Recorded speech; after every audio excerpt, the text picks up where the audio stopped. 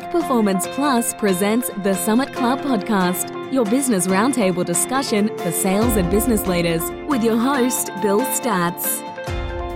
Today we'll be discussing how to create competitive advantage in your organization. Based on a recent white paper and the book Competitive Advantage by Brian Tracy and Fred Wurtsma, let's take a look at the 3 pillars of competitive advantage. Also, there's a white paper that's out. It's entitled Competitive Advantage, and it's got a foreword by Jack Welch where, quote, "If you don't have competitive advantage, don't compete." And to me, what he's really trying to say is it's easier to be a jack of all than it is to be a master of nothing. Come on, they're both the same thing. What we need to be is a master of something. So with that being said, think about your organization. We're going to take you through the 3 value disciplines. And keep in mind that if you and your leadership team and your organization are serious about using the assets your company has wisely and effectively in your marketplace, your team has to choose your customers carefully. And they have to present a value that you intend to create for them. And then the entire organization has to be behind delivering that value to the customer. Let's start with the first value discipline, operational excellence. Efficiency, costs have been wrung out of it. It's a good quality product, good value, no extras, no extravagant add-ons. Second discipline, product leadership. That's all about innovation. Developing and growing something that didn't exist before. The last pillar of value discipline, customer intimacy. It's building a relationship, friendship, if you will, with your customer to create a competitive advantage. So let's take them one by one. We'll have our team at the Business Roundtable talk a little bit about some examples that they think fit that particular discipline. And our goal today is to give you an overview of the whole value discipline concept and set you up with enough information that you'll be able to explore future podcasts that will deal with each one of these value disciplines individually. So, I'll ask the question to the team around the roundtable. What is operational excellence? Where there's incredible efficiency, lots of effort in performing at the lowest cost possible and still providing a great product or service. What do you think? Well, to me, the first company that jumps to my mind is Amazon. I mean, I think they excel in operational excellence. They do this as well, if not better, than anybody. You buy something from Amazon, it gets to you very, very quickly. If there's any kind of holdup, they let you know. Returning things is incredibly easy. And just about anything you want, you can get on Amazon. It's interesting. You know, if you roll back retail a number of years, Walmart would have been considered, and still is considered, a leader in operational excellence. They took a little bit different strategy, how they partnered with their vendors, how they moved the entire model, if you will, of inventory. Their inventory demands are so much less than any other retailer based on their planning, and most of their planning is actually done by their suppliers. Unbelievable. I think one of the things we have to keep in mind, they're all not what I would describe as commodity businesses. I mean, it seems like they have a broad range of elements of service, but it's not, I don't know they're going to buy a dump truck on Amazon or, I mean, I'm sure there are things that they choose not to do, but what they choose to do, if you think about UPS, they do it well. Yeah, and typically they're companies with lots of resource, deep pockets. Why? It takes a lot to create and manage the top logistics organization on the planet, like Amazon. You see what Amazon's doing with robotics. To them, the trade-off is worth it. Investing in robotics to reduce their costs. It's not a storefront on Main Street that's probably going to be doing that. What else can we think about as far as operational excellence? Usually the kind of companies that this pertains to has a lot of competitors. There's many people in that market, which by definition is going to force it that if you're going to play in this space, you have to be the better, cheaper, faster. And where operational excellence comes into play for your organization, many of these companies have set up operations internally to help them achieve that. It's not just work harder, it's working smarter to work harder. And Bill, you mentioned earlier something about UPS having their own GPS. Yeah, they have their own traffic. They bought a traffic service just so they could eliminate left turns. It's crazy, but I don't know how many trucks they have out there. If you multiply every one of those trucks on a route with no left turns, the time savings is incredible with traffic because they're not waiting to fit into the flow of traffic.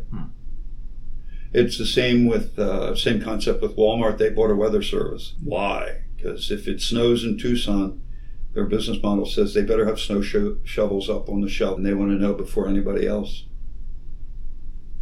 I know a driver, a friend of mine's son, who works for UPS, and I asked him about that. I said, "You don't really do that, right?" And he went, "No, absolutely, we do that, and they know if we're not doing it." Wow. And because it saves them time. Sure. It saves them time, and they figured it out. So good for them. So let's jump a little bit and take a look at product leadership. That's the second value discipline, and we'll talk a little bit about what it means to be, as we are portraying Summit Club Podcast, getting you to the top of the mountain. These are folks that when it comes to innovation and doing what nobody had ever done before, they're at the top of the mountain. Guys, you think of some examples of companies that fit this particular value discipline? I don't think there's any better example in my mind than the company like Apple and Steve Sure. Jobs. I mean, what he was able to do, if you read anything about him, he was fanatical about every detail. Mm-hmm. And one of the nice things for me, because I'm an idiot in trying to work any of these kinds of devices, is it's anything I ever did on an Apple product is just intuitive. You'd sit there and you go, well, I don't know, but I would think it probably works like this, and more often than not, it does work like that. So he was an innovator and built a great company, and I think an excellent example of product leadership. It was interesting with Apple. So many companies go out into the marketplace and ask their customer what they want.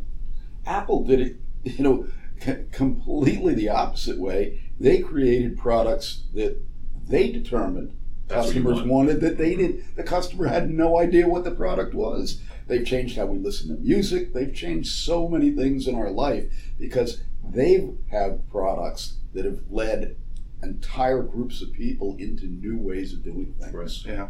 You know, it's funny when you mention that. I can remember many years ago when Macintosh came out. I don't remember if it was the first, the last, whatever, but I remember Charlie, a friend of mine, showing me his Macintosh, and it had what he called a mouse, and the screen was all pictures. I'm used to DOS and whatever the rest of the world was doing, trying to figure it all out. And here all you do is touch a button on the mouse on a picture, and it's like, to Rick's point, sometimes it's so easy that you can't believe it, and you're used to doing complicated things, like Microsoft. Now, one of the ideas with Apple, with product leadership, isn't necessarily always coming up with the brand new widget. It's sometimes taking the existing widget and bringing it to the masses where it makes sense. For instance, I think it was mid-90s or early 90s, let's say, where you had personal computing was more of this geek culture, where you had like the big clunky box with the big clunky monitor and all this gear and all these wires. And then you might have to Google this for some of you younger people out there, is the original iMacs. And they had Jeff Goldblum with this revolutionary ad campaign, revolutionary product. And the whole idea was, at that ad campaign, you can buy this, take it out of the box, it's up and running within 5 minutes. And they showed it to you on the ad. Done. So you have millions and millions of people that thought, I'm not going to buy a computer because they're used to the IBM culture of, I got these wires, what is a seat prompt and all this, or I can just buy this product. And Apple took the whole personal computing space and made it plug and play. Done. And that was like pouring fire on the gasoline for them. And at the same time, John, to your point with the listening to your music, they came out with the iPod at that point. Poor iPod's been retired in the past couple months, unfortunately. Rest in peace. But they completely revolutionized that industry.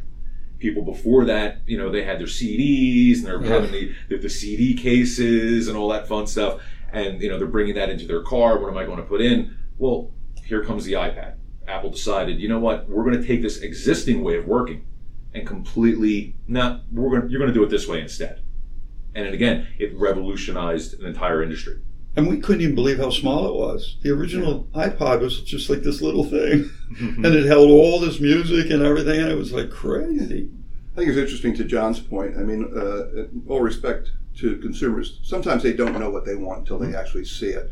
I spent a number of years in the broadcast business, and if you're changing the format of a radio station, you sit down with focus groups and you say to them, hey, would you listen to a radio station like this? More often than not, they would go, yeah. But the problem there is until they actually hear it in their ears and can interpret it, it really, really has no meaning. So you can do research to get and look at opportunities, but at some point you have to go, okay, this makes sense to us, we're going to do it, and then let the consumers and customers react after they actually see the product. Interesting. Another company that leaps to mind when it comes to product leadership is Tesla. You bet. Tesla has changed the automobile industry in such a way. Companies that have been around for 100 years now are talking about going all electric in the next 2 to 3 years. Oh. And just recently read a great article in the Wall Street Journal, and they talked about the future of the automobile industry. This was because of Tesla. In the future, will people be buying automobiles from traditional automobile companies that we know, or will we be buying our automobiles from technology companies? That's where it's all going anyway, with the way this is. There's more tech than it used to be. 4 gauges, a stick shift, and pedals. Now it's like NASA when you get into your car. There's all the there's the touch screens and everything else in play. It parks itself, it can drive itself. Marriott's another example. There were no such thing as business. We'd call it a club or a group or an association or a membership concept in the hotel business until Marriott came along. And all of a sudden you have access to different perks at the hotel. You get points. Nobody had ever really done anything like that before. How about Disney? Just think of what Disney did to, before Disney, the entertainment thing looked like the Ice Capades and the circus, right? Yeah. So if we take a look at the kind of company that would focus on or qualify for a value discipline of product leadership, what are we thinking? Guys, what? I think it's more of a high-risk proposition because you're really putting yourself and your company out there deciding this is what your customer needs to buy, even if they don't realize they need to buy that yet. So it's you really need to have your A game on in order to play in that space, or just be prepared to have a fall in case that great big idea isn't really that great after all. It also, to me, you got to be comfortable being first because everybody's going to take a shot at you. And all of a sudden, you just think of all the different products that someone came out with that didn't exist before, and you've got all kinds of foreign competitors duplicating or trying to duplicate what you did, and in many cases, without the quality, they kind of almost create turbulence or static in the marketplace. So you got to be ready for that. You also have to be a real innovator.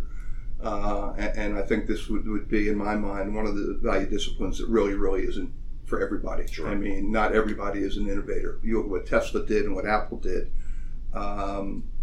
It's just not for all of us. I mean, even with the Tesla space, there was, I think it was Fisker, that was one of the other original ones. I think they actually came a little bit before Tesla.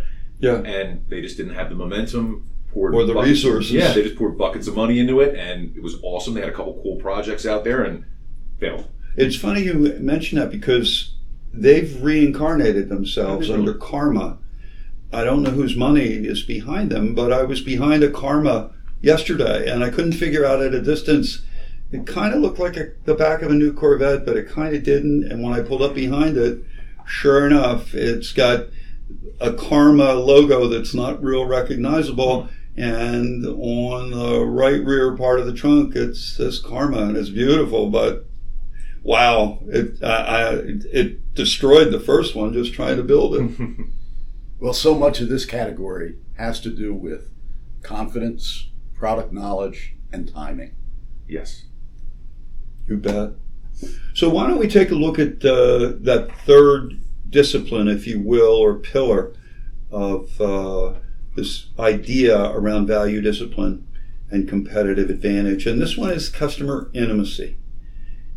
Relationship is really the key element in building around the value proposition of customer intimacy. Examples. What are we thinking, folks, about examples of customer intimacy where the relationship is not just the goal, it's the lifeblood of that value concept?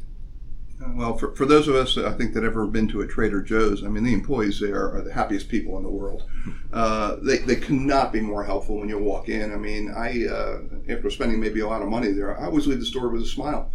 It's just they just figured it out, and these kind of things, they don't take a lot of money necessarily. It's just hiring the right people and teaching them the right disciplines. So in my mind, this is certainly a value discipline that you can get into fairly easily, and something you could also excel at. You know what's interesting about you bring that up? I don't know that much about the food sales business, supermarkets, retail, except that I'm always told, or I always read, that the margins are very thin. Right. And you mentioned Trader Joe's. What about Wegmans? Here's another company that everybody's happy. Everybody loves their job. Yeah. The store inside is unbelievable. It's got a cafe. It's got a bar. It sells liquor, wine, beer, and yet the pricing is pretty typical and competitive with everybody else. Yeah. So they built an incredible relationship with their... Yeah. Well, that's a company, when you look at the list of best companies in America to work for, that's always on it. And I think if you look at that list, you're going to find a lot of people that are really, really good in this value discipline. I think it's interesting that when Wegmans opened near us, my wife and I went on a Saturday night. Don't ask me why, but we had dinner, nice dinner. You ate there. Yeah. Had a few Really? I always drinks, thought of that. and then went grocery shopping. I mean, it's like I've never done that before. Well, you went on a Saturday night because you have no life. Exactly. What's interesting when we talk about Wegmans and Trader Joe's, this is not innovative product. These are commodities, So here you can take a commodity that people can find in any community in the United States, and their customer service is what separates them from all their competition. So, it's not about doing anything other than knowing your customer, caring about your customer, and providing super service to your customer. That's really it. I think it comes down to building that relationship, Bill, like you said, and you want to feel like you are friends practically with the people that work at that establishment. Even down to simple things. You go to a place to get your hair cut, there's the people that they know you all the time, or the bar that you go to, that they know you. You sit down at the bar, there's your drink. You don't have to ask for it. It's that intimacy where you just feel comfortable in the shopping experience, we'll call it. Whether you're going to the grocery store, or you're buying a car, you're getting a haircut, or even talking to any kind of consultative agency out there, whether it's an interior decorator, sales training, or even a graphic design marketing company. If you don't have the relationship with them outside of the product, of course, chances are it's going to get stale pretty quickly, and you'll find yourself spending your dollars elsewhere. Well, one of the things that we really will try to focus on in subsequent podcasts that support this overview, there are key indicators where you're able to get a feel for where your company plays or doesn't play relative to what your leadership team considers as your value discipline. And we'll be glad to talk about it again in future podcasts specifically. But if you have a relationship with a customer and your point of contact is purchasing, there's a really good chance that there's a signal being sent to you that it's not very intimate. Purchasing people are disciplined and in some cases forbidden to create personal relationships with sources and sourcing and procurement. If you have a relationship where your point of contact, whether it's a sales rep, whatever, is connected to many departments and many people, there's a good indication that there's a strength of relationship there that qualifies you for customer intimacy. So with that being said, the next 3 podcasts will be going into detail about each one of these value disciplines: operational excellence, product leadership, and customer intimacy. Don't forget, the economy-minded buyer who wants to pay as little as possible for good quality goods and services is an operational excellence value discipline company. The customer who's willing to pay a premium for leading edge, cutting edge, bleeding edge product or service is product leadership. And the customer who will pay well for highly tailored, complex solutions to their problems, but they don't need the latest and greatest. They just need what they have to deliver their product or service the best way they can. And that was customer intimacy. Now, going forward, remember, it's a long climb. Sometimes it's a hard climb. We're there for you every step of the way, and we'll see you on top. Till next time. Stay tuned. Don't forget to subscribe. If you have questions, go to our website. You can drop us a line. If we read your question, your topic on the show, you'll get a free t-shirt. See you next time. To learn more about the Summit Club podcast, please find us online at www.summitclubpodcast.com. The Summit Club podcast is recorded and produced by Inertia Marketing and Design, a full-service marketing, digital and graphic communications agency. You can find them at www.inertia.marketing. Thanks for listening to the Summit Club podcast, and we'll see you at the top.